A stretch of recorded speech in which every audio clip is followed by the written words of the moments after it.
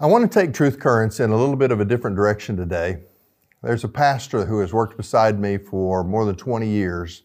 His name is Emilio Lartigue. Emilio does a podcast that he calls Truth Matters. It's a sister strategy to Truth Currents. We both are preoccupied with taking biblical truth and applying it philosophically and to current events in our day.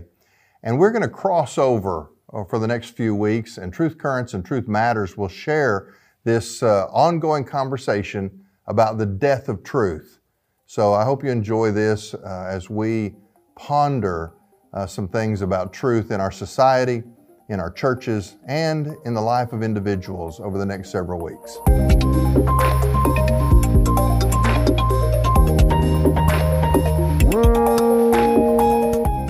All right, you probably noticed the setting looks different for Truth Matters, and that's because I'm on the set with Pastor Michael Gabbert here. He does Truth Currents, and I do Truth Matters. This is the November surprise I told you about, because the overlap of both of our podcasts is the word truth, and that's something that it motivates both of us to do what we do. And so I thought it'd be a great idea to get together to discuss one topic for 3 weeks, and that is the topic of the death of truth. So, Michael, let's get started. We're going to look at that from 3 different perspectives. The first perspective being the death of truth in society. When I speak of truth, what I mean is truth as a category, well, you know what I mean. So, what do you believe is the consequence for the death of truth in a society and for a society?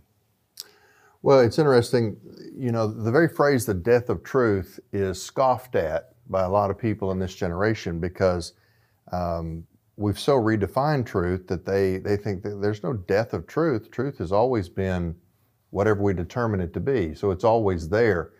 So when you and I talk about truth as an objective category, a standalone reality by which other things can be measured, the death of truth is really the description of just that, the loss of a standard. Yeah. And you can imagine building a house without a level and a ruler, or, you know, without any kind of guides to measure whether things are straight or sound. And that's what we have in society. There's several things that happen when truth goes away as a category of objective reality. One, and we see all of these right now in our culture. One is we are subject to unprecedented levels of misinformation. I mean, there's never been a time in the history of our country where we've had people who have to be skeptical of every single thing that we're told. I think it started years ago with the creation of what we call the 24-hour news cycle. There was a time when the evening news was 30 minutes long, and they took everything that happened globally and they had to pare it down, and you got what was deemed important. Yeah. But now we have 24 hours of programming to fill, and so we've lost the ability to really understand even what's important, much less what's true, because you know the puppy that gets saved from the burning building, if there's video, that actually carries more weight than maybe something truly significant that happened in the Supreme Court. Yeah. And so, you know, we have unprecedented levels of misinformation. We're skeptical about everything that we're told. Relative truth makes everything that we've ever known in the past irrelevant. For example, we're now told today that if we don't believe that a man can become a woman, that we are anti-science. Well, what that says is that, you know, 10,000 years of human society is thrown out the window, and we walk away from it, and we've defined science and we've defined truth and everything else as something that nobody in all of human history had ever heard of before. So we're literally flailing away for a foothold because everything that we inherited, the heritage of being human, has been tossed overboard. Well, you know, because there's no referent point. Exactly. I mean, used to be we could tell a lie because we'd point to the referent and then we'd say, oh, no, this is real and that's not. But now if the referent is gone, pretty much everyone's on their own. Well, and so now persuasion is not possible the only way to win the argument is by sheer power. And that's why we have riots in the streets. That's why we have, there was a new president of Florida University just announced this week. And in an opening question and answer time with the new president and the student body, he couldn't answer any questions because the students shouted him down so that he couldn't talk. This is a university, which by definition is to be a place where we pursue truth, but they didn't even want to hear from him because I guess it triggered them and they all needed time alone with their puppies. But that's what we've created. This loss of truth means that we can't even have relationships with each other anymore. We can't have conversations. It's probably why everybody shouts at each other. I mean, like you're describing, power becomes truth. Right. Power becomes Well, truth. George Orwell has a great quote. The author of 1984, he said all the way back in the early part of the 20th century, he made the statement that history stopped in 1936. And after that, the only thing left was propaganda. Oh. Now, he was talking about Hitler and Stalin and the way they manipulated the media and redefined truth. Orwell goes on to write the book 1984, but I have found that a fascinating quote. History stopped in 1936. Because he just kind of described the process, what he saw. And after that, all we had was propaganda. It reminds me of Pilate. People think that Pilate was really making an inquiry, but when he said, what is truth? He came from a world where power was truth. Mm-hmm. And so I think it's just a skeptic saying, what is truth anyway? Because he didn't have it as a category. He only understood that power was truth, and that probably... Well, and truth in the sense that Jesus held when he was talking to Pilate, Pilate was confused because that kind of truth, he couldn't imagine that was worth dying for. Yeah. Now, from a historical perspective, because you're a historian and your specialty is in church history, but to do that, you're also involved with history itself. Have we seen this pattern of truth dying before in a society? And do we have some examples that we could point to? Well, I go back to Orwell's quote. When he pointed to Hitler particularly, and also Stalin, and then we also see communist China in the latter part of the 20th century. They share some commonalities. Even though their political ideologies had some distinct differences, one of the things that they did that I think is a direct line to the death of truth was they all either outlawed or rewrote the Bible. In fact, today, right now, it hasn't been released yet, but within the next year, we've already been told that the Chinese government, the Communist Party of the Chinese government, is producing a new pro-China version of the Bible. Well, we all know what that means. Yeah. It means that it will be completely rewritten to accommodate truth to the Chinese presentation of whatever's in their best interest. I remember a few weeks ago in the Awana Large group that the presenter she was talking about her trip to a country, Vietnam, where there was a communist country, and one of the kids says, "You mean they can't believe in the Bible?" And Janet, this lady was saying no, and said, "Why is that?" And she really couldn't find an answer. And afterwards, I talked to her. I said, because you see, in a totalitarian government, they cannot abide a standard that calls them into question. Right. So right. They have to rule through power because they can't persuade. Well, and this is not new. You go all the way back to the New Testament and you find that John the Baptist lost his head because he called out truth to power. He spoke to Herod, and Herod ended up executing him. And never once charged him with speaking falsehood. No. He knew he spoke truth. That's why he had to get rid of him. Yeah, and of course I think, and you're familiar with this too, Francis Schaeffer's work of How Then Shall We Live. I mean, he outlined Western civilization, how this pattern has repeated itself, and his thesis led to that eventually, if this continues, both on a personal level and a national level, it leads to chaos, and which then leads to tyranny. It's because somebody has to tell somebody what's up, what's down, and that's the power that has to speak to it. Now, what are the knowing from that historical process, what's the likely end results that we can expect if this goes unchecked, this falling away, this truth, the death of objective truth? Well, we're already seeing it. Cancel culture is one of those consequences. The idea that that not only are we not allowed to disagree, but I can't even allow you to speak disagreement. And so if you say something that's out of line, I don't contend against your argument. I try and eliminate you as a speaker in the public square. I cancel you. But what we see now that's even worse than that, the internet started out as a real opportunity for free speech. But as time has gone on, the internet has been consolidated and centralized, and it is controlled by fewer and fewer hands. And what we see now is bone-chilling, actually, because what we see now is that those who are in charge of the internet, the social media platforms of our day, they are now preemptively censoring people. We just saw the announcement this last week that that T-Mobile, T-Mobile is not a social media platform. That's just a wireless phone carrier. Mm-hmm. And yet we now have proof that T-Mobile is deleting links to unacceptable information in people's private text messages. So I send you a text and say, hey, you should read this article. It's very interesting. And you get the text and there's no link there because T-Mobile has deleted it in the process of sending my text.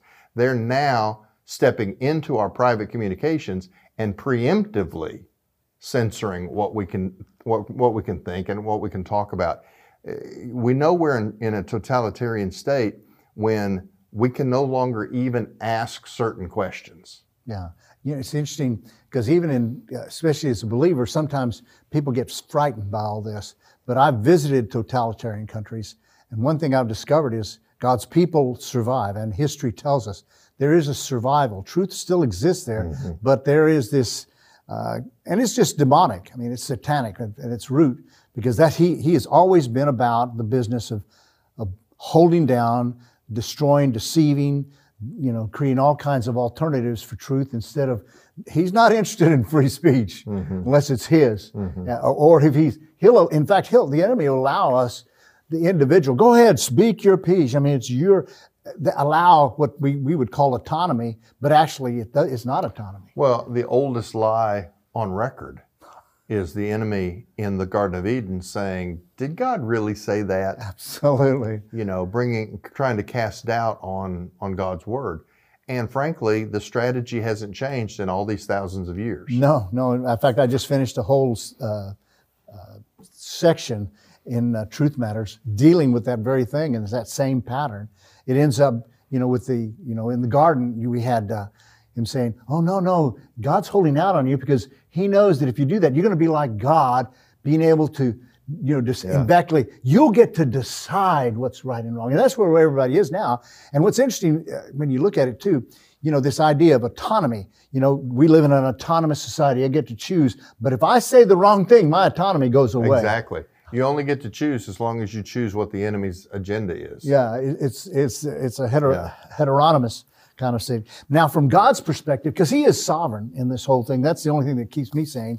He is sovereign and his hand is on the world. How do you think God will respond to this current sense of what's going on? Well, that's where I draw my encouragement, because in every instance where you can really see a societal attack on truth, what God has done is he has strengthened the church. He has, Paul tells us that preaching is foolishness to the world. Yeah. Well, we could say that another way. Preaching, biblical preaching, is simply truth-telling based on the inerrant Word of God. So what Paul is saying is biblical truth-telling is seen by the world as foolishness. Well, that's absolutely where we are. But the fact of the matter is, God will not be silent. No. I mean, He's the God who has revealed Himself. He's the God who has spoken. He gave us His final word in Jesus Christ. But even in the time since Jesus Christ, what we call the church age, the Spirit is still active and moving.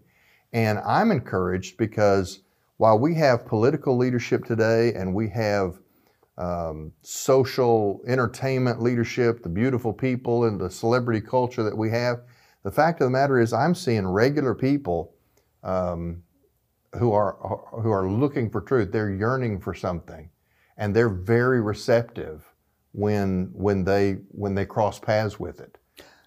Yeah, because I think, in fact, hearing that, I remember a scene in a movie where, this apocalypse is happening and the order goes out to this little group. It says, save all you can. Because you mentioned that the world looks at the gospel and the cross and they think it's foolishness. But the Bible then tells us, but it is the power of God to save those who believe. I mean, it is the wisdom of God and the power of God that's revealed in this marvelous thing. Because there are people that, they're confused by what's going on.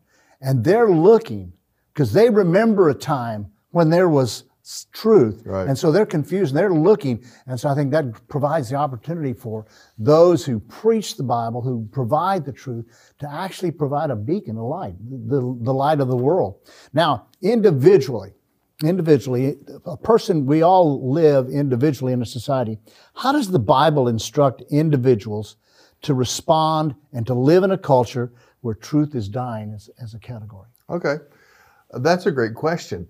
There's a couple of things that come to mind. First of all, in chapter 3 and chapter 4 of the book of Proverbs, the writer of Proverbs makes it very clear that wisdom is something that has to be sought. It's something that you chase after.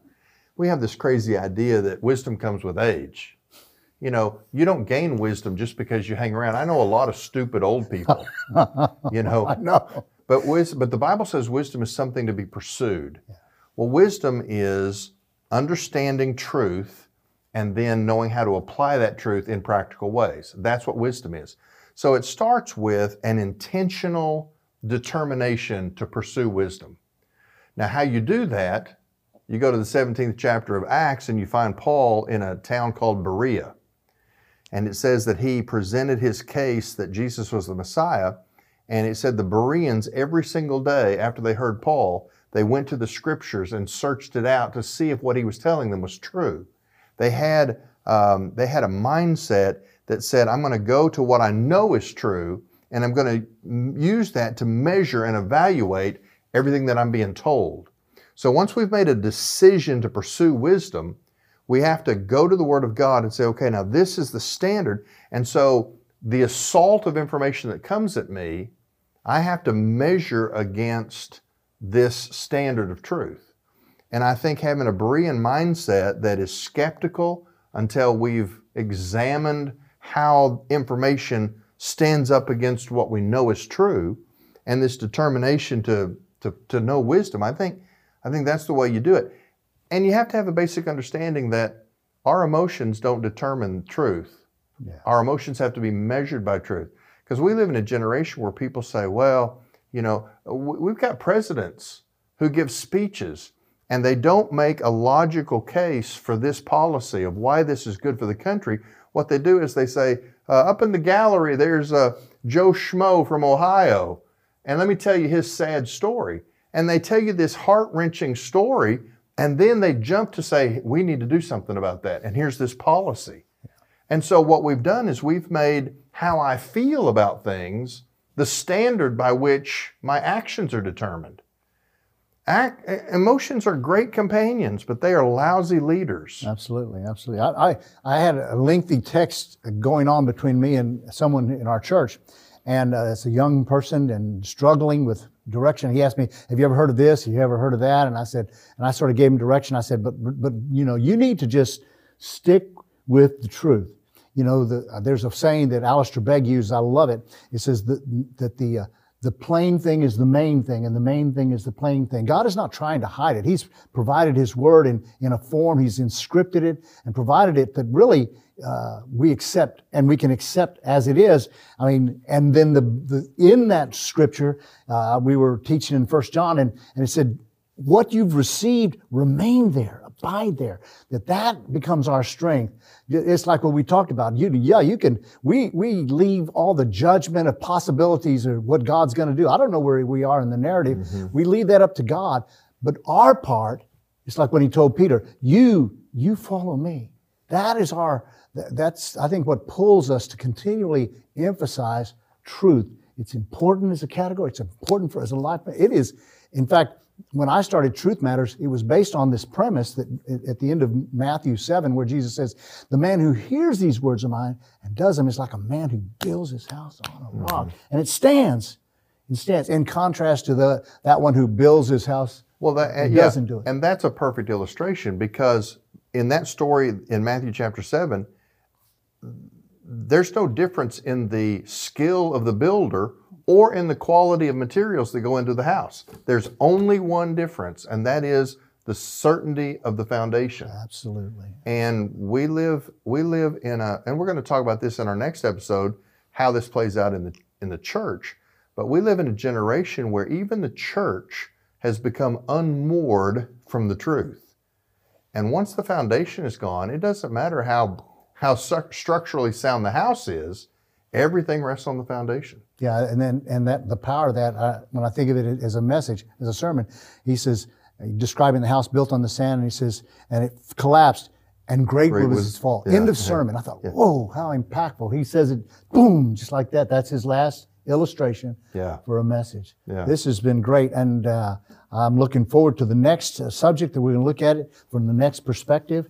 And so thank you so much for looking at this one aspect of what we've got. Good. Thank you, Emilio. This is Truth Currents. And truth matters.